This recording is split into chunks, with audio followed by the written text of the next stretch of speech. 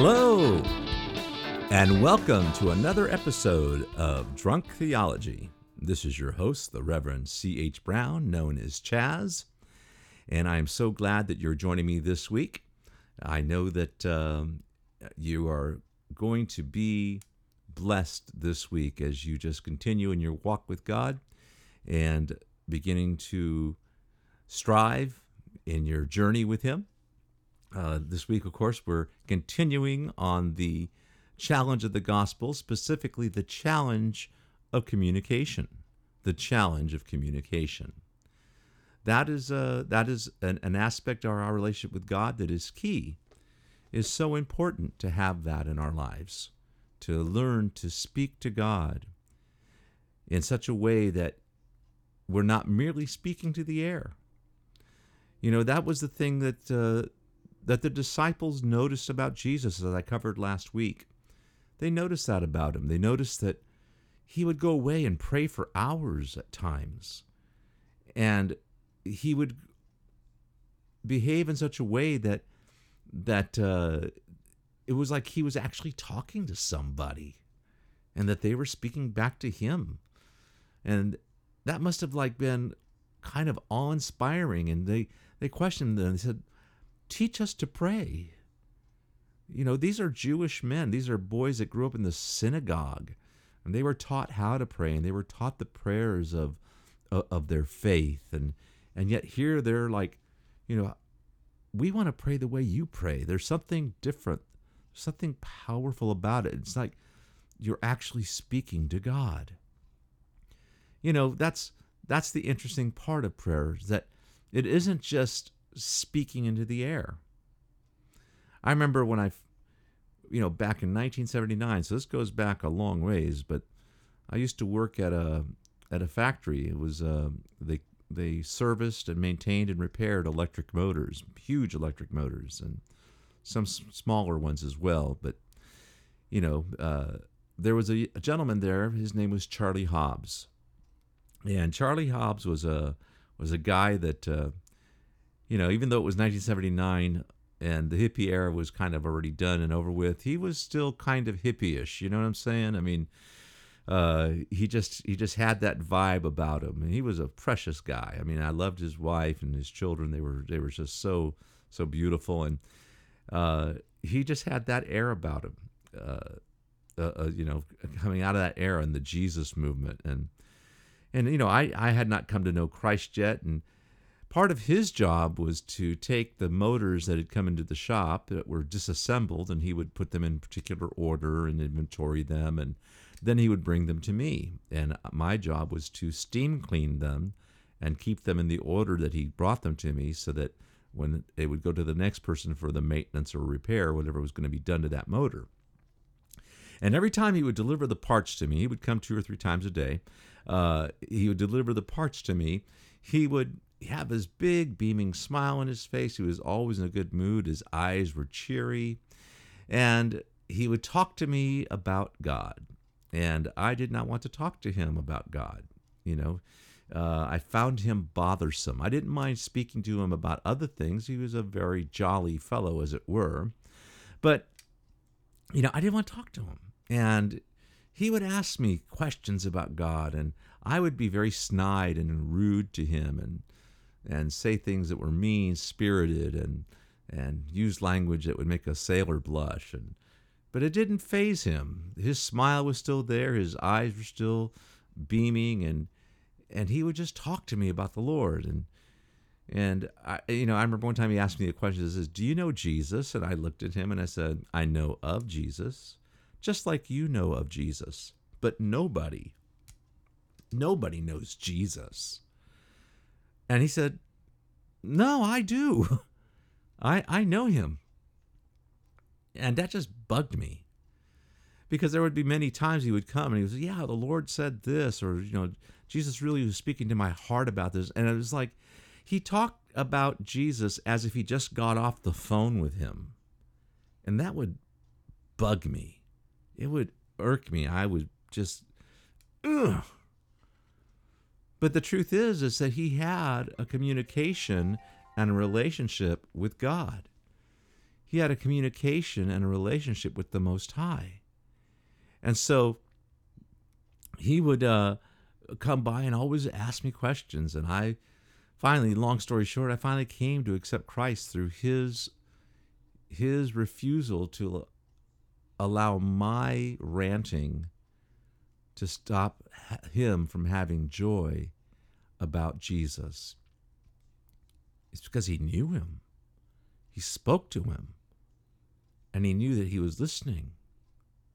And that's what the disciples were looking at. They were looking and thinking, gosh, how is it that he is able to do this? How is it that he is able to speak this way? So they asked him, teach us to pray. Teach us to pray. We want to have that kind of intimacy that you have. We want to have that relationship. We don't want to have to struggle. We don't want to feel like we're just talking into the air. We want to know that we are in communion with God. And so Jesus began to teach them, as we covered last week. The relationship is an intimate relationship. It's a relationship of intimacy. It's when you approach God, you approach him as Abba, as Daddy, like a small child, and that relationship. One of the things I enjoyed and still do enjoy about visiting my son, Matt, is his children. He has 4 of them. And I love hearing them call him Daddy, because there's just a cherished, intimate relationship that they have with him. And I remember Malachi, the oldest, he's 12, a little over 12 now, 12 and a half just about. And I think it was when he was about 11 and a half or so, he came downstairs and he said, Dad? And the look on Matt's face was like shocked, and he looked at him and said, what'd you call me? Dad? And he goes, no, I'm Daddy. And what it was is he didn't want to lose that preciousness of that relationship, that bond that forms with a small child. And that's what Jesus is saying. Look, when you come to God, come to him like he's your daddy. Abba. Come to him with that preciousness, that innocence. Reverence his name. Because remember, then he goes on and says, hallowed be your name. Reverence his name. Remember his name, that it's beautiful and it's holy and it's precious. Yes, and it's awesome and it's powerful and everlasting, but he's your daddy. You enter into that relationship, and so that was the thing. And then, of course, he said, then don't start praying about things. Start praying about the things that interest God. That's why he said, your kingdom come, your will be done in earth as it is in heaven. Start praying about the things that interest God, and how that you want to be a part of that you want to have an interaction in that you don't want to be left out of his plans. That, because the earth is not this planet, the earth is you. We're made out of the dust of the earth. Let your will be done in this earth, in me, as it is in heaven. Start beginning to dwell on the things of God and his purposes and his plans and goals for your life and your family's life, and for humanity's life and for all of heaven. Start focusing on those things. And then after that, you can begin to present your needs. And that's why he goes on in verse 6, or verse 11, he says, give us this day our daily bread. Give us this day our daily bread. Now you can start talking to him about the things that are of concern on your heart. The daily bread isn't just food, but think about what the food represents, the bread. Bread is something it's a staple, something that's important. It's nourishing. It feeds you. It satisfies. Bread is a representation here. Give us this day our daily bread. Jesus said, I am the bread of life. Start feeding on him. says, give us this day our daily bread. So it's a matter of the things that nourish life. So you start praying for people, and you start praying for situations. You start praying about needs. You start presenting them to the Father, even though He already knows them before you ask. But it's that interaction that's important. You see, because that bread represents something else. In our day and age, and this is something that Shelley and I strove to have in our family life when our children were small. And not only because we were Christians, but it was also the way that we were raised. And we came from two different socioeconomic backgrounds. We lived on different sides of the county, and I'm the one that married up. I got the better end of the deal. But,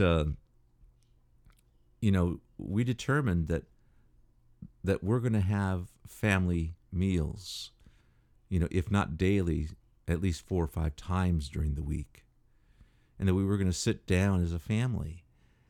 And the reason for that is because it's at the table. It's at a table where you're sharing food and you're eating, that you can begin to speak to each other and talk to one another and to care about what's going on in your lives. And so that's the beauty of it, the beauty of being able to share at the table. So that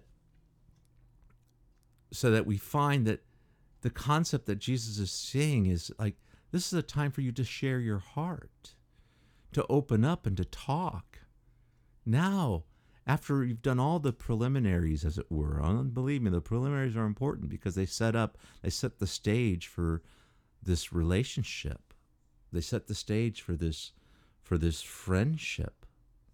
And you begin to share your heart. That's what it's about. It's just communing with Him.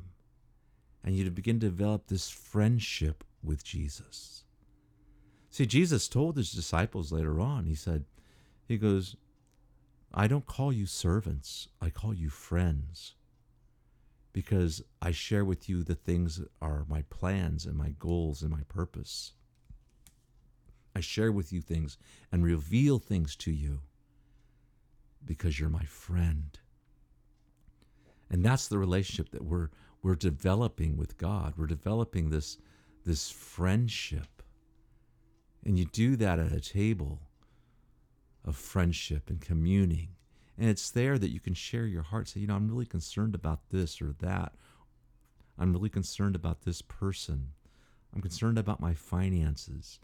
But because you've entered into this friendship, you're able to talk openly and to share. And He's able to speak back and to commune with you.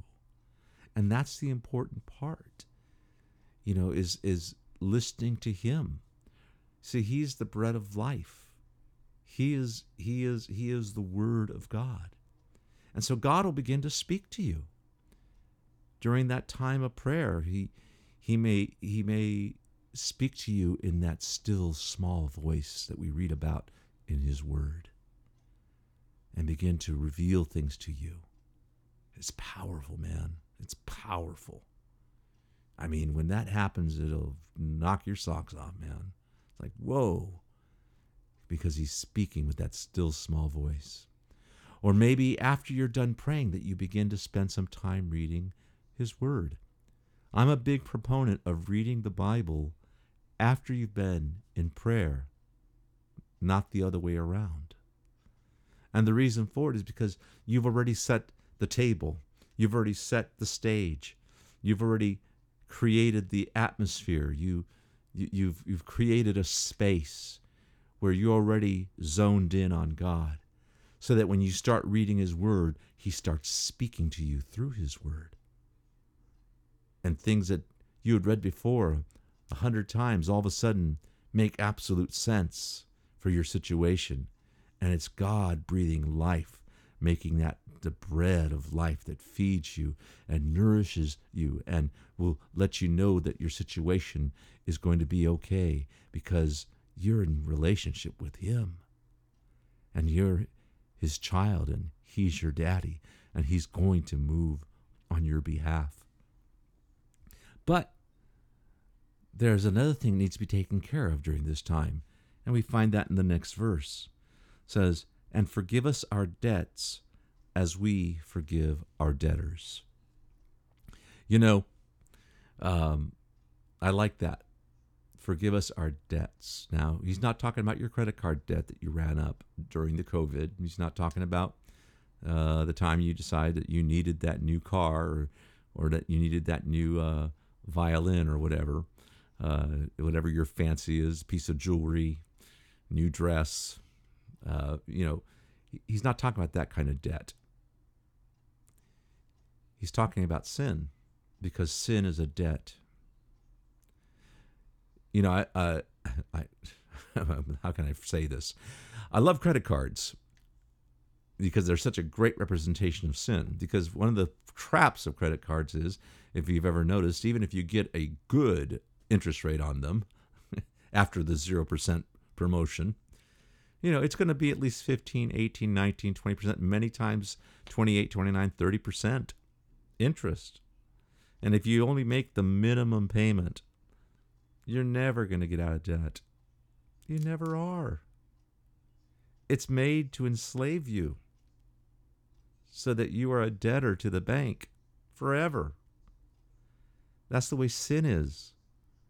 If you only make minimal stabs at having a relationship with God, your debts are going to just pile up, because we're human, we're imperfect, and we're always going to sin. We're always going to do something wrong somewhere along the line.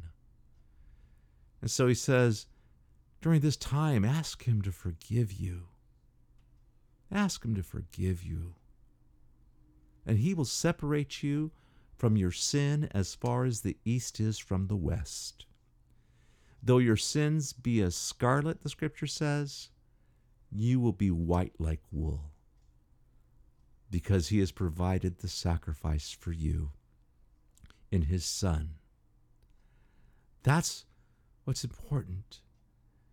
You can't pay back this debt, but he can forgive you of it and make it as if you have never, ever sinned. That's a theological word called justification that only God can do. But, there's another but. He says, as we forgive our debtors. You see, how can you expect to be the recipient of forgiveness unless you're willing to forgive others? Unless you're willing to forgive them.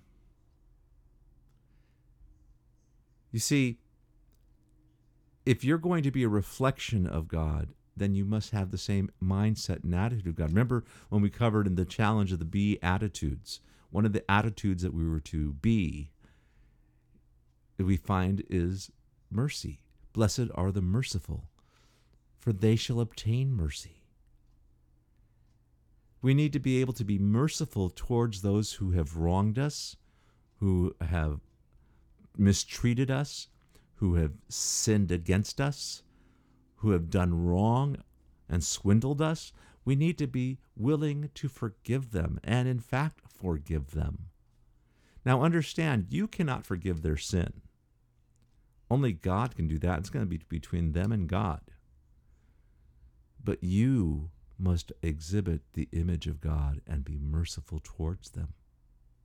That doesn't mean that you have to have a relationship with them that's hunky-dory and as if the person was your best bud. Doesn't mean that at all. One of the hardest times of the year for most people here in the United States and probably throughout the world, but I'll speak of the U.S., is the holidays, the year-end holidays, Thanksgiving, Christmas, New Year's. Because traditionally we have large family gatherings. You say, I don't want to be with that family member. I can't stand them. They are such a two-faced. They are a backstabber. They are a gossiper, and they are always saying horrible things about me. And they're always mistreating me, and they're putting me down. I can't stand their face. They are too much I don't want to be in their freaking presence. You see, you need to come to a place that you forgive them for the way they are. You can't change the way they are. But the one thing you can do, actually two, one is be merciful. Understand they are who they are and you're not going to change them. And so you need to be the image of God. Be merciful so that you can obtain mercy. That's why Jesus, at the conclusion of the model prayer, says in verse 14, "For if you forgive men their trespasses, your heavenly Father will also forgive you. But if you do not forgive men their trespasses, neither will your Father forgive your trespasses." God cannot forgive you if you're not willing to be forgiving. So you need to have that mindset. Yeah, you know what? I can't change them. That's the way they are. So I'm just going to love them. And I'm going to treat them with kindness. I'm going to treat them with love. I'm going to treat them with respect. Now, the second thing you do is you draw a line. You say, yeah, I know I can only have so much interaction with them. I can only have so much contact with them because then they're going to do things and say things and behave in ways that are going to hurt me. And so you protect yourself. The scripture says, guard your heart, for out of it flows the issues of life. So guard your heart so that instead of poison coming out of your mouth toward them, instead love and goodness and kindness comes out towards everyone around you. So protect your heart. Draw lines, draw parameters. Know that you can only have so much interaction. And God can show you and teach you those things and how to do that so that you can receive forgiveness and walk in that forgiveness and that grace. He goes on and says, "And do not lead us into temptation, but deliver us from the evil one." Says the other thing to pray about, after talking about all the things that are concerning your heart, after asking for your daily bread, asking for the things that you have need of today, and forgiving others and receiving forgiveness, it says pray that you are not led into temptation. Pray that you don't go that way. Because temptations are all around you. But don't be led by them. That's the thing. And it's something that we need to make an issue of prayer, because it's very easy. It's very easy to fall prey to the temptation. It's very easy to fall into that. That's what God spoke to Cain when he didn't receive his sacrifice, and Cain was all upset and butthurt, and you love Abel, and and God says, you know what? You can do well. You know what you presented. You know that it was half-hearted. He goes, but you have the ability to do it. You can do well. But temptation lies at the door. He's letting him know, but understand that temptation is going to be there to not do well. But you can. You can do well. You are in control of your destiny if you're giving yourself over to Him. That sounds like an oxymoron to me, but it's true.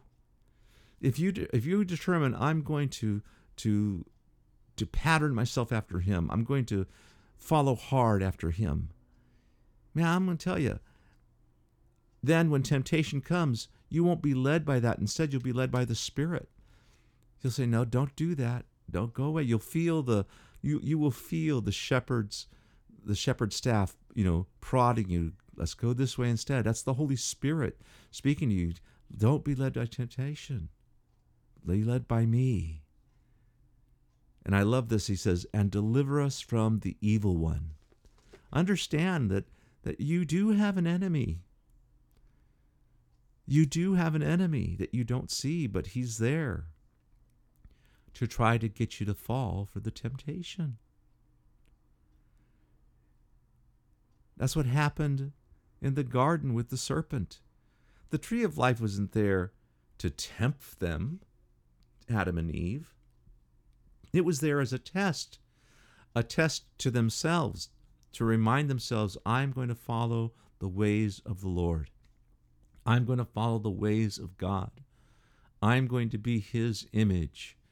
I'm going to be a reflection of who he is. And it's a test to say, okay, am I doing this, doing this, doing this, doing this? Am I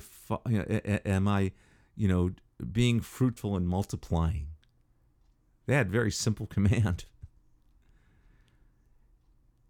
And it was there as a test, but the evil one can come and twist God's word ever so slightly and turn it into a temptation to get you to do that which is not beneficial to you. And if you do, it isn't that God's going to hate you. It isn't that God's going to disown you. He will still love you and cherish you, and he is still your daddy.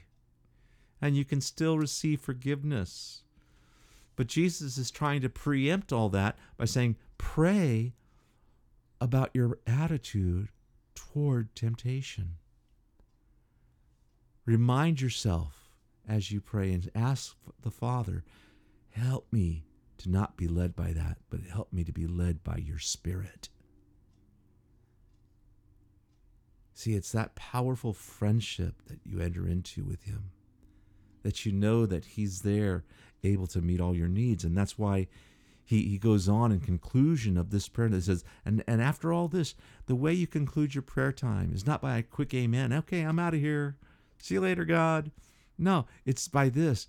It says, then conclude it with, for yours is the kingdom, the power, and the glory forever. Amen.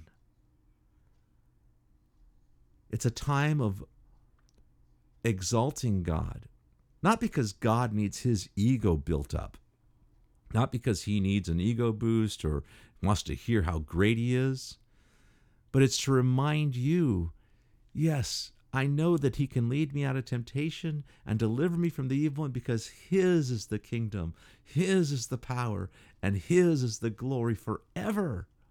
I know that he's able to meet my daily bread, give me my daily bread that I have need of, and nourish me, and to take care of the situations and the struggles and the trials that my friends and myself and my family and whatever you've prayed about, I know he's got an answer for them, because his is the kingdom, the power, and the glory forever. And he's my friend, and he's my daddy. He's looking out for the best for me. And I know he's going to meet my need. I know he's going to give me the desires of my heart, because his is the kingdom, the power, and the glory forever. It's one of the things that I love to do myself before I enter into prayer. You know, and I mentioned this, I think, in the last podcast, but bears repeating. You know, I've been listening to Elevation and Worship lately because of the new drop that they did, and just some of the wonderful, wonderful music that's flowing out of that fellowship right now. And I love it because it primes me.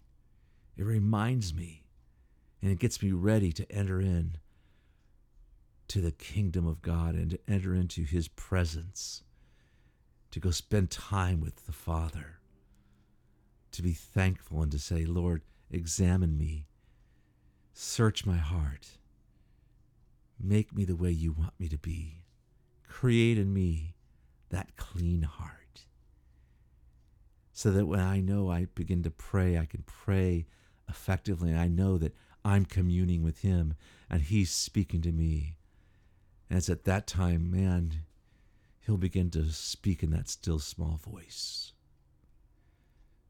I mean, when that happens, my friend, boy, it'll blow your socks off. It'll be like, oh man. And you'll know that it wasn't your idle imagination. It wasn't the flesh, as it were, but it was his presence and his voice speaking to you, guiding you and directing you. It's his Spirit that all of a sudden, when you read that word, makes everything pop out in capital letters. As you know, he's talking. And you're being led by his Spirit. And it's because you've been spending time with him.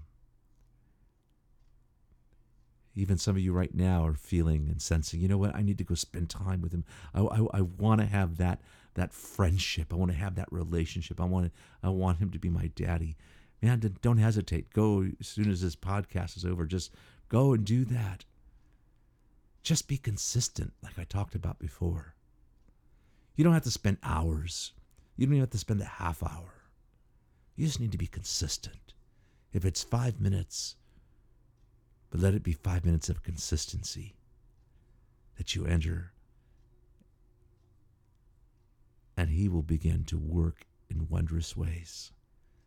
And you'll know that you've been in contact with the living God. You know that you have spoken to the creator of heaven and earth, and that he is paying attention to you and listening to you and talking to you. Amen. Well, God bless you. That's all I have for you this week. And I will be back next week, where we'll talk a little bit more about the challenge of communication, how that we can use that communication to talk to others, whether it be family members, friends, co-workers, employers, people on the streets, that you know how to treat people and love on people, and to enter into interactions with people that bring the abundant life into your home, into your heart, and into your mind and spirit. Yeah. And you're going to just grow by leaps and bounds. Anyway, so I will see you next week, or speak to you next week. So may God richly bless you. Shalom.